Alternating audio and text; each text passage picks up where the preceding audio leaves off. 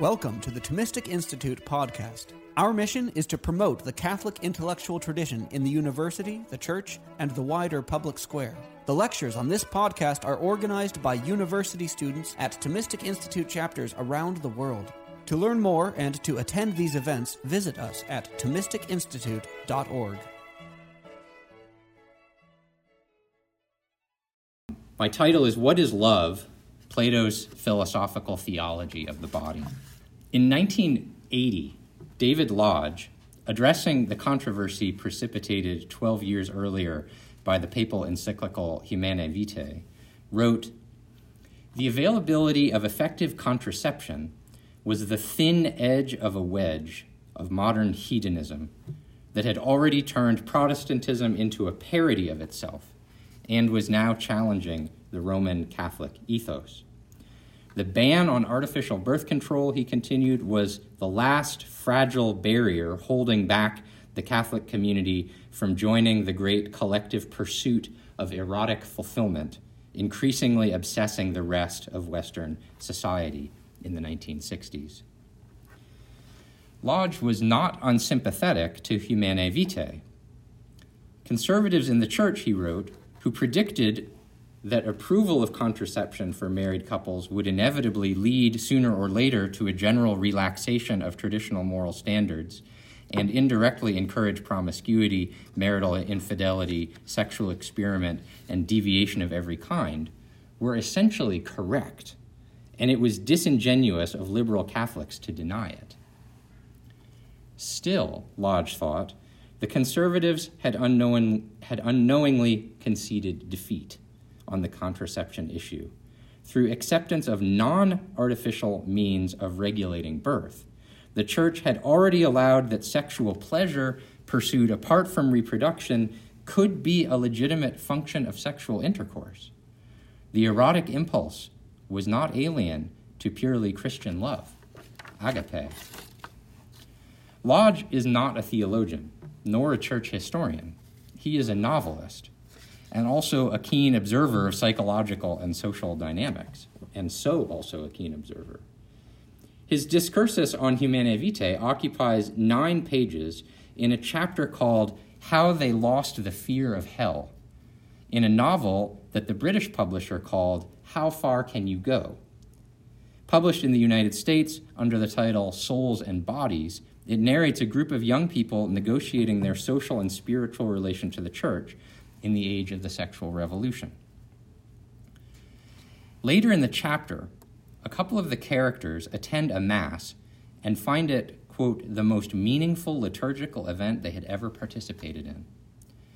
Now, the mass was illicit by a suspended dissenting priest, but the fact that the characters experienced it as meaningful is telling, and Lodge's description of it captures why. What they were all gathered together for was to assert the compatibility of Eros and agape, to answer positively the question, what was love? What was conjugal love? And why did God make it so nice? The questions Lodge explored as a novelist are questions for Catholic theologians and for philosophers as well. Plato explored such questions in several dialogues, including the Phaedrus and the Lysis, Alcibiades and Protagoras, and especially in his most famous dialogue on love, the Symposium. In modern Catholic circles, probably the most significant theorist of love is Karol Wojtyła, also known as Pope John Paul II, and now recognized as a saint. Among John Paul II's many contributions to Catholic thought, his so-called Theology of the Body, an account of marital love, appears the most original. Papal biographer George Weigel famously called it a theological time bomb set to go off with dramatic consequences sometime in the 3rd millennium of the Church. My plan is to compare Plato's philosophical dialogue and John Paul II's theological catechesis as oddly similar exercises in theological creativity and cultural courtship. First, I will describe some central elements of the theology of the body, emphasizing not only its key theses, but also the felt need that they were intended to supply. And then I will survey some of the key lessons of Plato's Symposium, with special attention not only to its philosophical reasoning, but to its theological message. By proceeding in this order, we can gain some perspective on what is new and what is not in John Paul II's Reflections on Love, and we can come to appreciate that there is insight about human nature in Plato which deserves to be called a philosophical theology of the body. So this first main section is called Theology of the Body, its twofold task. John Paul II's Theology of the Body develops reflections from Wojtyła's pre-papal writings about love and personhood, especially including books called Love and Responsibility and The Acting Person. It is primarily captured in a work originally composed in Polish and intended to be published as a book. After his election as Pope, John Paul II chose to deliver it in Italian in a series of catechetical lectures lasting over 5 years, from early September 1979 to late November 1984. An English translation was first published in 1997 as Theology of the Body, Human Love in the Divine Plan, and a revised translation was published in 2006 under the title Man and Woman He Created Them, A Theology of the Body. The work was specifically designed to respond to the crisis that David Lodge described as precipitated by Humanae Vitae's teaching on contraception. The crisis had two related but distinct dimensions, one discursive on the level of logos, and the other more poetic and on the level of ethos.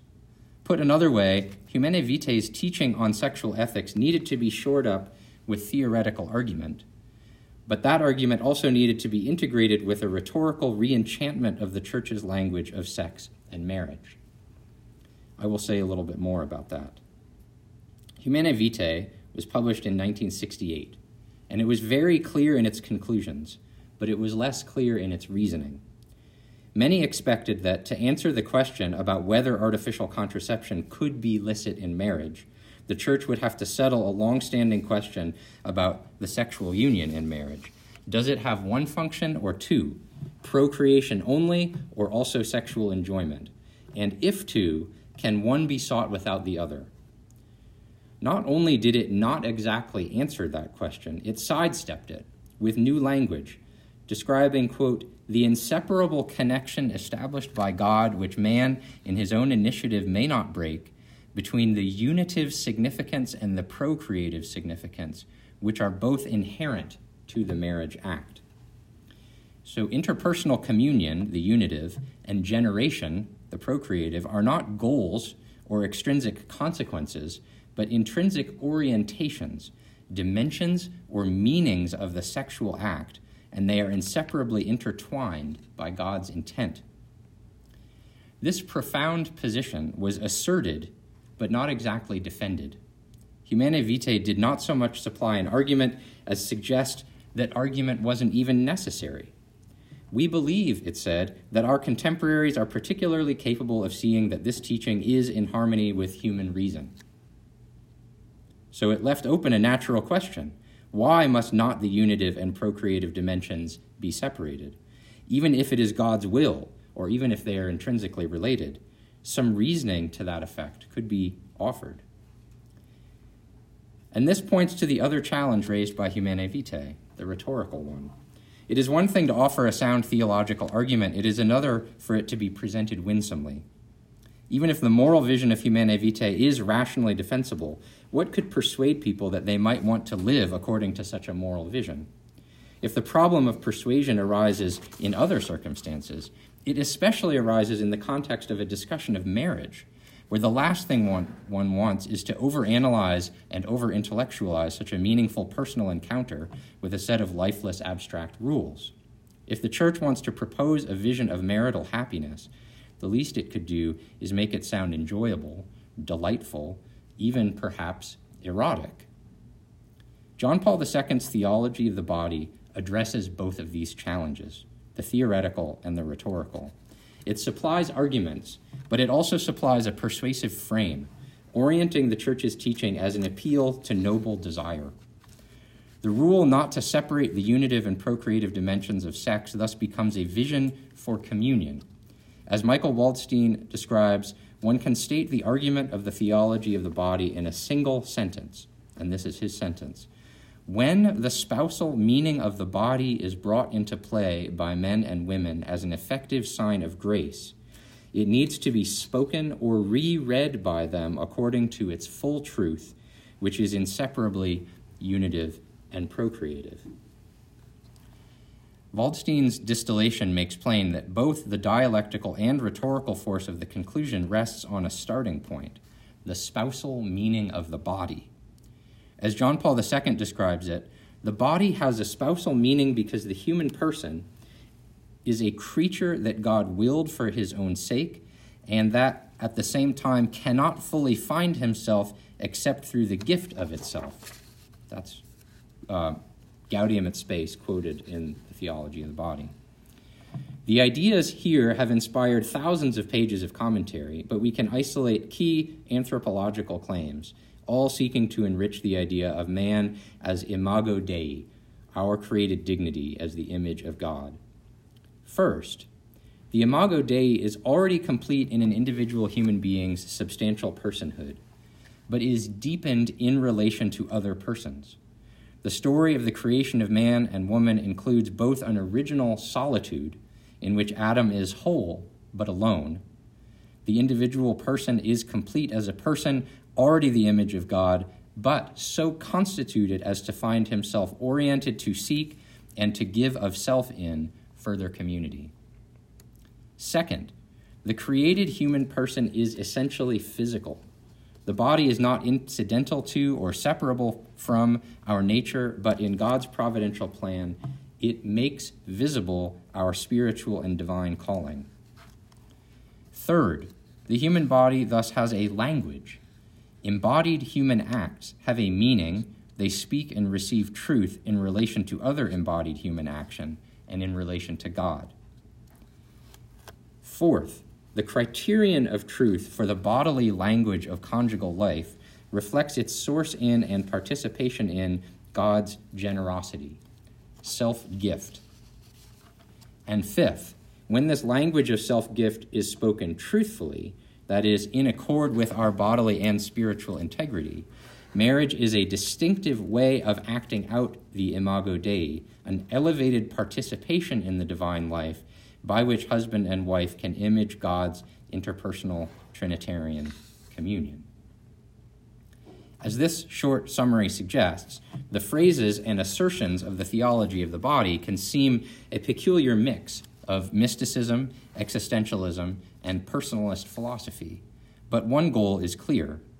By describing human beings this way, created to bear the image of God in our embodied natures and our embodied acts, John Paul II can affirm the dignity of the sexual urge. It is not a necessary evil or something inherently disordered, nor something natural from a merely biological standpoint. It is a desire natural to and informing the whole person and orienting one person to another as capable of complementing or completing one's personhood. Nor does the sexual urge orient persons to sexuality in the abstract or to pleasure-seeking alone. Much less does it provide a source of social or metaphysical identity. Rather, by its nature, it orients one to another concrete human being. And it does this precisely because the urge, both physical and spiritual, depends on and is in the control of the embodied person, available for responsible and ennobling use by, because distinct from, the will and the reason. This theological anthropology addresses, dialectically and rhetorically, the relationship between the procreative and unitive functions of sexual acts. The sexual urge does serve a biological function, but not only a biological function. The urge is also to seek unity, spiritual communion. Physical and spiritual fertility are intertwined in the persons and in their relation with God. The sexual urge, says John Paul, owes its objective importance to its connection with the divine work of creation.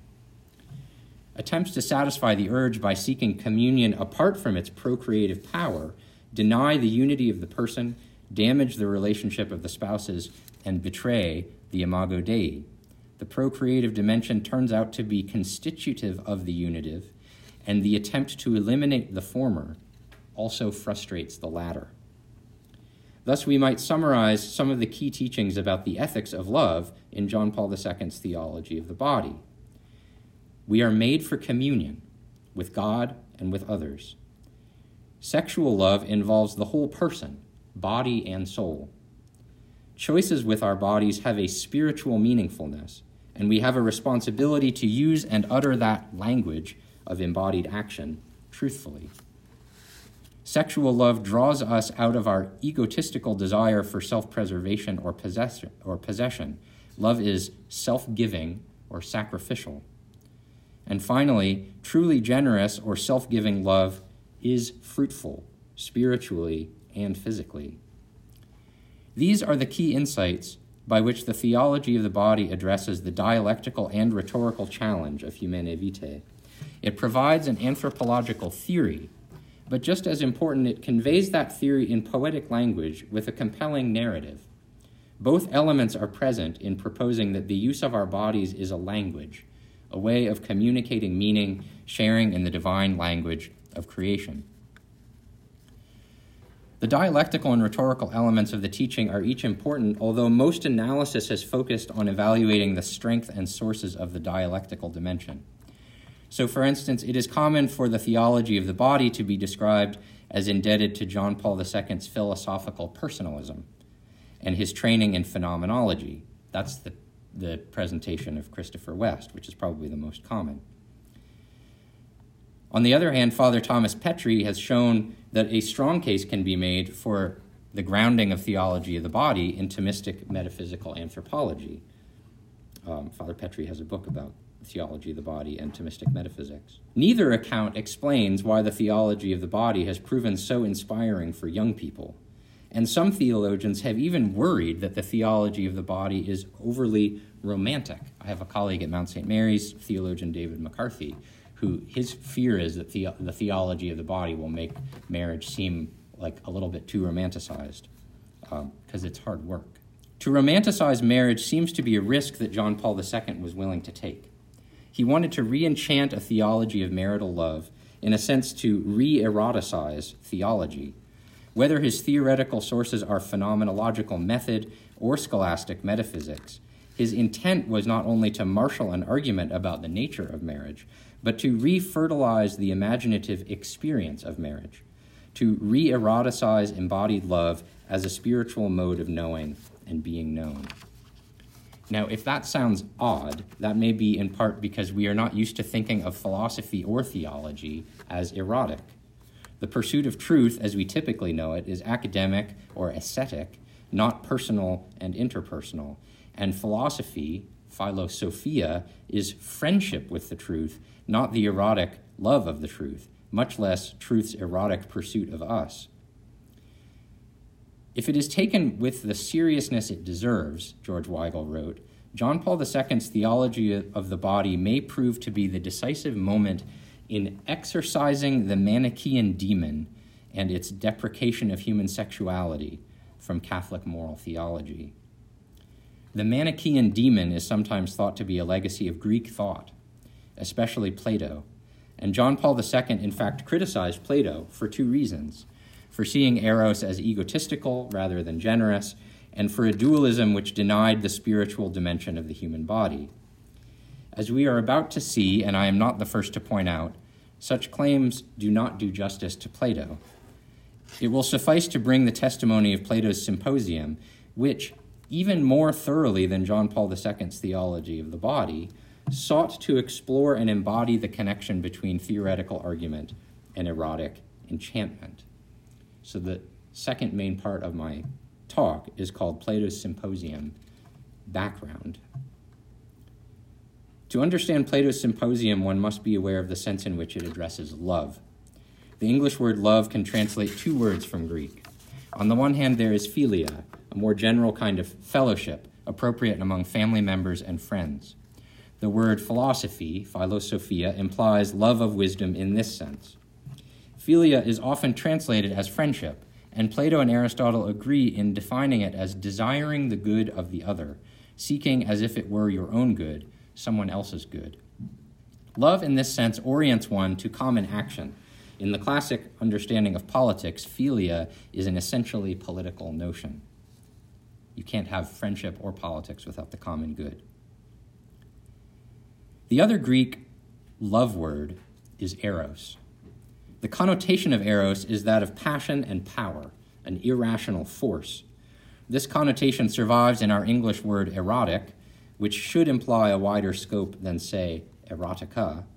Eros would be better described as romantic than as essentially sexual, but it is no surprise that eros is the kind of love most easily associated with sexual desire. As anyone who has fallen in love knows, the experience is powerful and psychologically complex, and so eros includes not only the happy and sweet side of love, fascination, wonder, ecstatic bliss, but the bitter side as well. Eros can include the disorientation of losing one's reason, the painful frustration of dissatisfaction, the maddening, piercing disruption of one's emotional equilibrium. Given the irrational power and complex psychology of Eros, it is no accident that the Greeks regarded Eros, but not philia, as a kind of god. And this is the occasion of Plato's Symposium, a dialogue about the nature of Eros. At the heart of the Symposium is an argument that Eros is essential to the true philosopher, that philosophia involves not only the friendly collaboration and common action of fellowship, but the irrational yearning for spiritual union sought in erotic desire.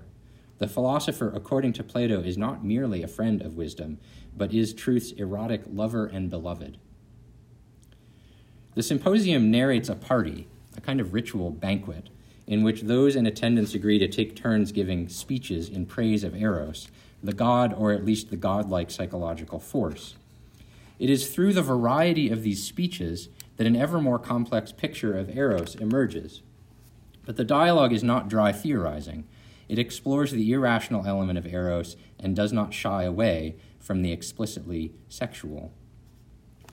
Now, at this point, it is worth taking account of and acknowledging an awkwardness for modern audiences and probably also for ancient ones. For it is part of the design of the Symposium that more than in any other dialogue, it confronts the thin edge of the wedge of Athenian hedonism, the difficult subject of Greek pederasty. I use the term pederasty as opposed to homosexuality or pedophilia, not only because it was their Greek term, but in order to draw attention to the ways in which the practice was accompanied by a clear set of social expectations. First, it was not between equals. Pederasty involves an older man in a position of authority and a younger boy or adolescent. Second, the desire was not supposed to be mutual. In the pederastic relationship, the older desires and enjoys, the younger is the object of desire and recipient of love, and it would be shameful for the receiver to reciprocate. This is one reason why we find a persistent distinction in the Symposium between lover and beloved. Third, pederasty was supposed to be dignified as more than a sexual relationship. The relationship of lover and beloved was imagined to embody a social interplay of cultural status.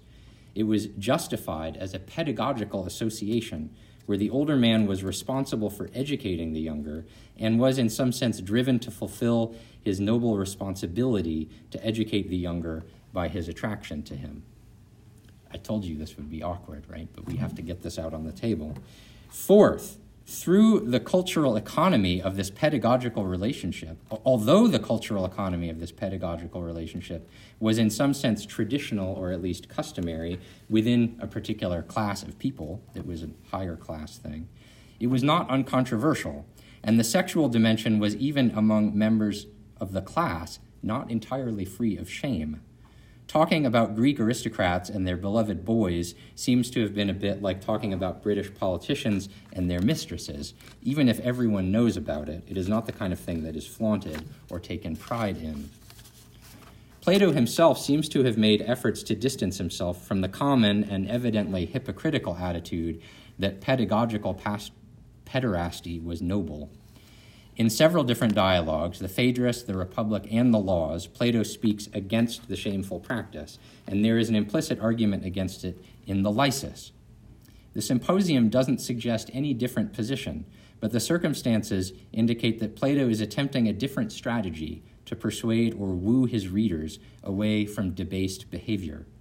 Here, Plato seems to use a frank acknowledgement of the pederastic practices of privileged Athenians to present Socrates as departing from Athenian convention. Socrates ironically initiates Alcibiades into philosophical mysteries, not by sex, but by chastity. And this is not because Socrates was prudish, antisocial, or emotionally sterile. As we will see, Socrates teaches explicitly that lower forms of love must participate in and lead to higher ones, and that any rightly ordered love is inherently fertile and productive. But I am getting ahead of myself, and I will get to Socrates' wisdom about Eros soon enough. Let us first examine the dialogue as a whole and see what Plato might be trying to teach us with it. So the third main section of the talk is called Plato's Symposium, the Argument. The occasion of the dialogue is a party or banquet thrown in honor of Agathon, the tragic playwright, who has just won first prize for his latest play. Agathon proposes that the guests, who decide not to engage in the heavy bouts of drinking which would have been regarded as appropriate for such an occasion, take turns offering speeches in praise of Eros. The various speeches about Eros thus occupy the bulk of the symposium, and I will summarize each of the individual speeches. First to speak is Phaedrus. His thesis is that love is a stimulant to virtue. In particular, he argues that love inspires the lover to self-sacrifice and instills courage. Because it inspires virtue, Phaedrus calls love the greatest god, without parents, that is, without any superior god. Because Phaedrus's praise of love is absolute and unqualified, his conception of love seems immature, and his praise exaggerated, trite, unwarranted, and overreaching. It is no surprise, then, that the next to speak, Pausanias, responds to Phaedrus's speech by insisting on a distinction between heavenly and common love, or noble and vulgar love. Pausanias contrasts the love of soul and virtue with the love of body and those lacking virtue, and so the need for love to be brought under law. It needs to be disciplined. At least as recognizing that Eros is not an unqualified good, this seems to be an advance on Phaedrus. It also introduces a recognition of the complexity in the feeling of love, and Pausanias acknowledges something like a need for chastity and fidelity. But his depiction still seems to lack a recognition of the complexity of the lover's acting. Pausanias' moral universe is just as simplistic as Phaedrus's. He makes it seem as if it is easy to regulate love and to choose the path of heavenly, noble, and righteous love as opposed to love's low and vulgar or polluted path. In one of the most talked about literary details in all of Plato's scholarship, the comic playwright Aristophanes is supposed to speak next, but he waives his turn because he has the hiccups. There have literally been whole chapters of books written on Aristophanes' hiccups in the symposium. So next to speak is Eryximachus, who is very proud of the fact that he is a doctor and who fittingly approaches love from a more naturalistic, utilitarian, and even technocratic perspective. Eryximachus praises love because the right kind of love can have all sorts of beneficial consequences, personal and social. Evaluating love with a physician's eye, he notices how love can improve the arts, culture, politics, and, of course, our physical well-being. It is fair to say that whatever the truth of his observations about the benefits of well-managed love, under Eryximachus' pragmatic and scientific analysis, Eros loses some of its romantic dimension, its existential power. Re-injecting pathos into the conversation, Aristophanes, now cured of his hiccups, speaks next. Aristophanes' speech is the most famous of all in the symposium and is sometimes interpreted and cited as if it describes Plato's own view, ignoring its place in the dialogue as a whole. If you've never read the symposium, there's still a chance that you've heard at least a summary of Aristophanes' speech. Aristophanes tells a compelling and memorable myth. Once upon a time, there were 3 kinds of 4-legged and 4-handed animals: male, female, and common, combining both male and female, and their power and ambition threatened the gods, who punished them by dividing them into two. We human beings are the halves of this former creature, nostalgic for wholeness, ever seeking to join ourselves to a complementary half. Thus, Aristophanes defines love by hypothesizing something about man's true nature. We are divided selves seeking to be whole. Love is a yearning to be reunited with our other halves, a yearning for completeness. After this tragic story from the comic playwright, next, the tragic playwright Agathon, whose victory the banquet is celebrating, offers a comic story. Love, he says, is young, tender, supple, graceful, and dwells in beauty. Love is innocent, just, temperate, courageous, a wise poet. Love is best and most beautiful, cause of all other things, and especially of all social goods. In his encomium, praising Eros, Agathon seems to be attributing to Eros only and all good qualities, and indeed seems to be describing love in the terms that a lover would use to describe his beloved. After these 5 speeches, it is Socrates' turn. But to interrupt my summary for a moment, it should now be apparent that the symposium is rather unlike typical Socratic dialogues. It is not dialectical in the sense with which we are familiar from dialogues directed by Socrates' questions. The symposium addresses a question, what is Eros, but it is not structured around an interrogation, a series of questions and answers, although there are 2 brief, more conventional Socratic interrogations as transitions between speeches, when Socrates questions Agathon and when Diotima questions Socrates. Yet there is a kind of dialectical structure in the series of speeches.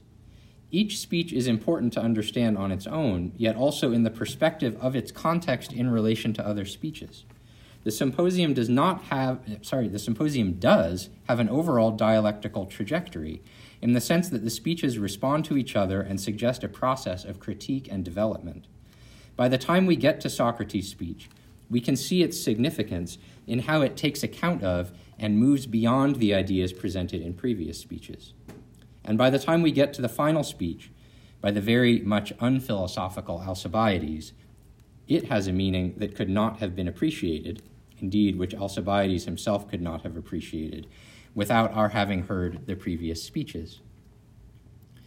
In the symposium, Socrates has shown up to the celebration late.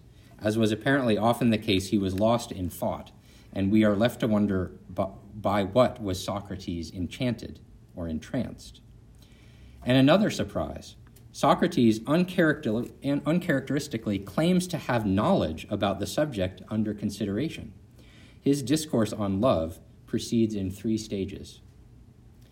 First, he offers ironic praise to Agathon for his eulogy or encomium, and humbly claims that he cannot match it, but will only try to speak the truth. The implication is that while Agathon attributed to love all good and beautiful things, Socrates will attribute to it only the good and beautiful things appropriate to it. But Socrates doesn't only tease Agathon, he tries to teach him through dialectic. And so in the middle stage of Socrates' contribution, he questions Agathon and gets him to see that if love is a desire for the beautiful and the good, it cannot already possess or be the beautiful and the good. This lesson sets up the third and most important part of Socrates' lesson, where he shares his knowledge, which turns out not to be his knowledge, but only something received as a gift, inspired knowledge received from a prophetess, Diotima.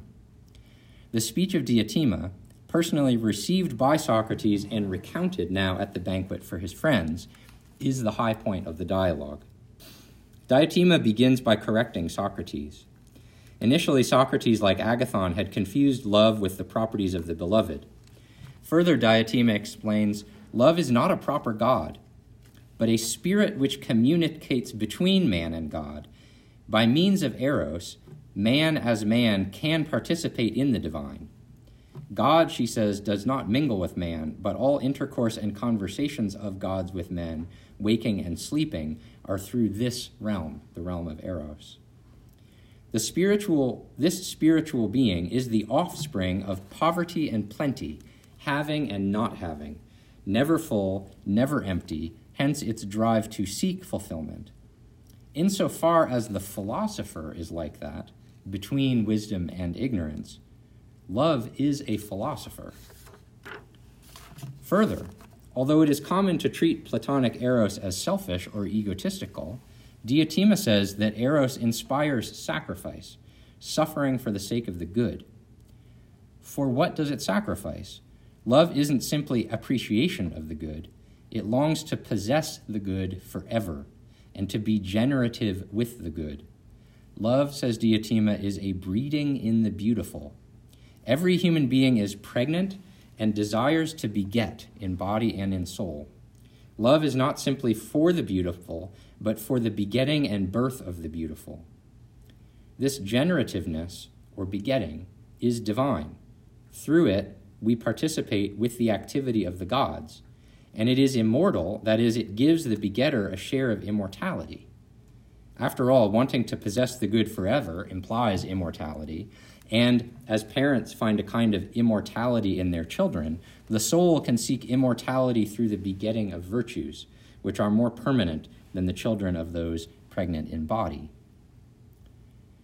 If that doesn't already sound theological enough, the climax of Diotima's speech is a famous narration of love's ascent through loving first the beauty of particular bodies and speech, to the common beauty of bodies, to the beauty of souls, and finally to beauty itself, which is properly divine, highest, most secret, and in which we are most fulfilled as we become capable of being dear to it. And here, if you'll allow me to read an extended passage, is Benjamin Jowett's translation of this section of the symposium. This is Socrates reciting the speech of Diotima. He who has been instructed thus far in the things of love, and who has learned to see the beautiful in due order and succession, when he comes toward the end, will suddenly perceive a nature of wondrous beauty. And this, Socrates, is the final cause of all our former toils. A nature which in the first place is everlasting, not growing and decaying or waxing and waning.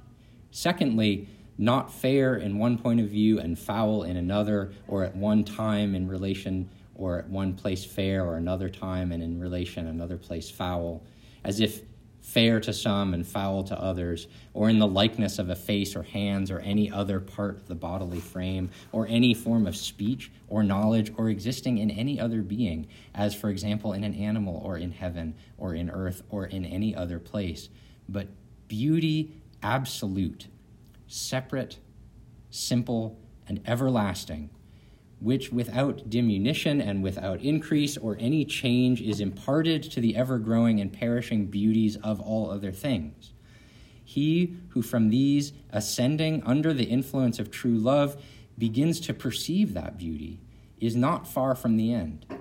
And the true order of going or being led by another to the things of love is to begin from the beauties of earth and mount upwards for the sake of that other beauty, using these as steps only, and from one going on to two, and from two to all fair forms, and from fair forms to fair practices, and from fair practices to fair notions, until from fair notions he arrives at the notion of absolute beauty, and at last knows what the essence of beauty is. This, my dear Socrates, said the stranger from Mantinea, is that life above all others which man should live, in the contemplation of beauty absolute, a beauty which, if you once beheld, you would see not to be after the measure of gold and garments and fair boys and youths, whose presence now entrances you, and you and many a one would be content to live seeing them only, and conversing with them without meat or drink, if that were possible. You only want to look at them and to be with them. But what if man had eyes to see the true beauty, the divine beauty, I mean pure and dear and unalloyed, not clogged with the pollutions of mortality and all the colors and vanities of human life, thither looking and holding converse with the true beauty, simple and divine?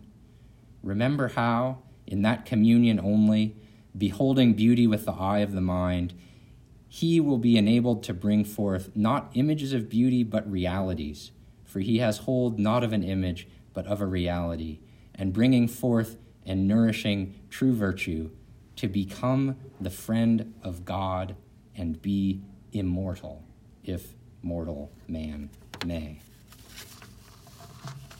I don't know any other way around just sharing that, so it's a long quotation, but that's Plato at his most virtuosic. Overall, the wisdom of Diotima shared with Socrates absorbs and perfects the insights of the previous speakers, so that what emerges is an account of Eros that resonates with key points from John Paul II's theology of the body. The enthusiastic Phaedrus was right, that love can be an inspiration to noble action, but it is not always well ordered and needs to be considered in light of the ultimate object of love. Pausanias correctly distinguishes noble from ignoble love, but his approach was too much about rules and inhumanly dualistic, with the soul as good and the body as bad. The doctor Eryximachus saw the need for an art to order love, but his art was totally unerotic, a technocratic pursuit of moderation or balance. Aristophanes, the storyteller, discerned that love seeks completion, union with other, but he made the longing a matter of fallenness, a punishment, and the desired union is egotistical, possessive, and not necessarily fertile. Agathon the host saw that love oriented one to ultimate ends, but he forgot that love was relational and must have an object, the beauty or goodness that is sought in love. Diotima's inspired wisdom captures all of this and more. For her, we are embodied and spiritual, and accordingly our love must be ordered so as not to betray either our physical or spiritual nature. The lover seeking the beloved is not the tragic result of divine punishment, but a natural pursuit of divinely invited fulfillment, ultimately ordered to union not only with another body, but with our true origin and end. This love is not selfish and anxious for possession, but generous, seeking to diffuse itself in fertility and to rest in eternity with shared and stable goods. I must come back to some of these points, but first, the symposium does not end with the sublime heights of Diotima's speech. There is one more speaker, the young man Alcibiades. An uninvited guest, he crashes the party late, already drunk.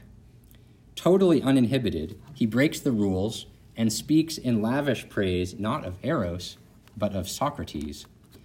Alcibiades finds Socrates' speech enchanting and finds himself drawn to, convinced by, and even ashamed by Socrates.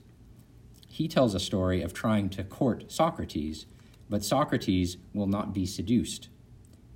Even on an occasion with close bodily proximity, Socrates showed affection for Alcibiades physically, but offered no sexual attention. Socrates' self-control drives Alcibiades to a kind of madness, a desire to acquire what Socrates has that is so lovable. Socrates' refusal of Alcibiades shows that Socrates' goal in their relationship was genuinely pedagogical and not sexual. The effect of Socrates' pedagogy, the fact that his chastity inspires the most passionate kind of desire in Alcibiades, shows how successful that strategy is. But the absurdity of the situation, Socrates, old and ugly, inspiring a frenzied erotic attraction in a young man who happened to be desired by many in Athens, also shows the power of Socrates' character. Socrates had explored, deeper than any of the previous thinkers, the character of the lover as one seeking what is good, so that the philosopher seeking cooperative generation in communion with the divine is the truest lover. Alcibiades considers the lover, Socrates, as his beloved. So with Alcibiades' speech serving as the coda to Socrates, the lover and the beloved are made the same. In short, with the addition of Alcibiades, what might at first seem like a kind of vulgar diversion after the theological heights of Diotima's speech, Plato actually complements and completes Socrates' vision of philosophy and its relationship to noble love. Socrates describes love as a philosopher. That is, the philosopher experiences the strongest and most upright love. In doing so, he makes the philosophic character itself desirable, something that is worthy of loving. Alcibiades, in loving Socrates, wants to become like Socrates. That is, he wants to be a philosopher. His frustration is his inability to do so, his inability to share in and possess the fruits of that life. So much for the symposium's narrative. At this point, I can make even more explicit what you may have already noticed already, that it is easy to find in Plato's dialogue lessons that resonate strongly with key claims of John Paul II's theology of the body. First, we are designed for love, body and soul, in a way that is ordered by and connects us to the divine. Second, love seeks not only union and completion, but generation. It wants to bear fruit. It has, by its very nature, a unitive and procreative dimension. And third, accordingly, we have a responsibility to make choices with our bodies that express these truths, which includes the cultivation of temperance and chastity as the means to our fulfillment, participating in the life of God. And this brings me to my conclusion. I began with David Lodge's novel from 1980, which described a cultural situation into which John Paul II's theology of the body was designed to speak.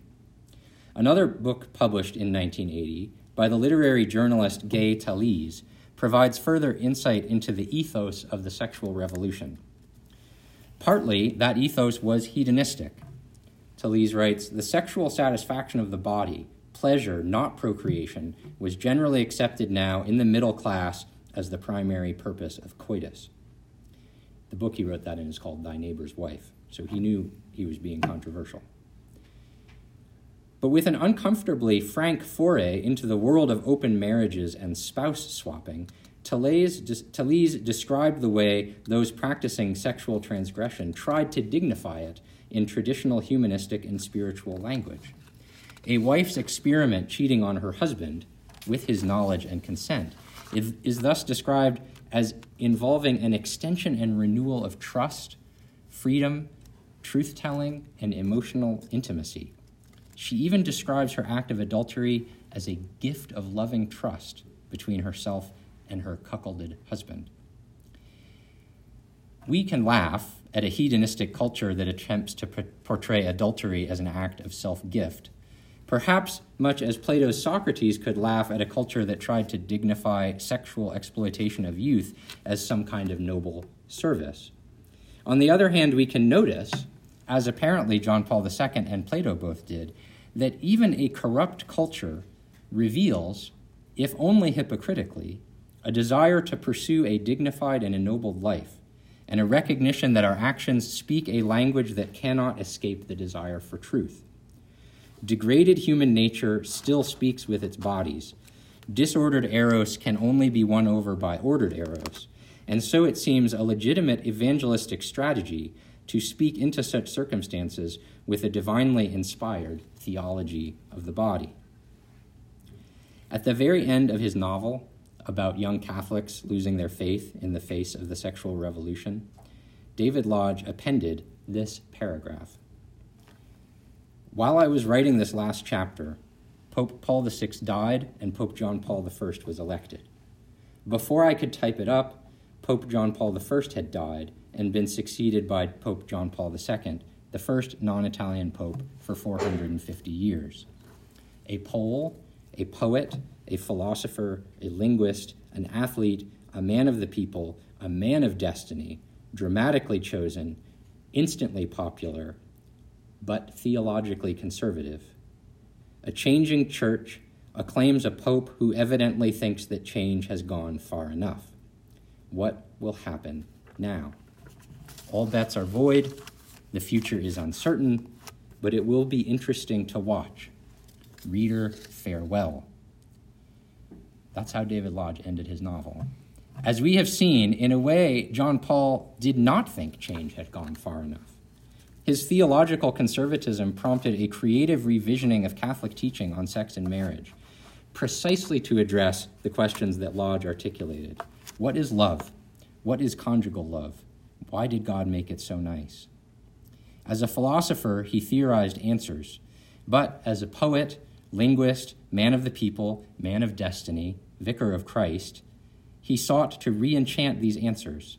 In this, his strategy was like that of Plato's Symposium, using the erotic power of language to awaken souls confused, disoriented, and degraded by disordered Eros, to inspire them to a life of fruitful virtue.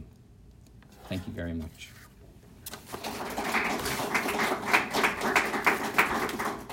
Thanks for listening to this lecture on the Thomistic Institute podcast. The generosity of people like you makes this podcast possible. If you enjoy these talks, please consider showing your support at www.thomisticinstitute.org/donate. Your donation of even $1 helps us reach more college students and many others with the powerful truths of the faith, and it ensures that we can keep publishing top-notch lectures on this podcast. Thanks a lot.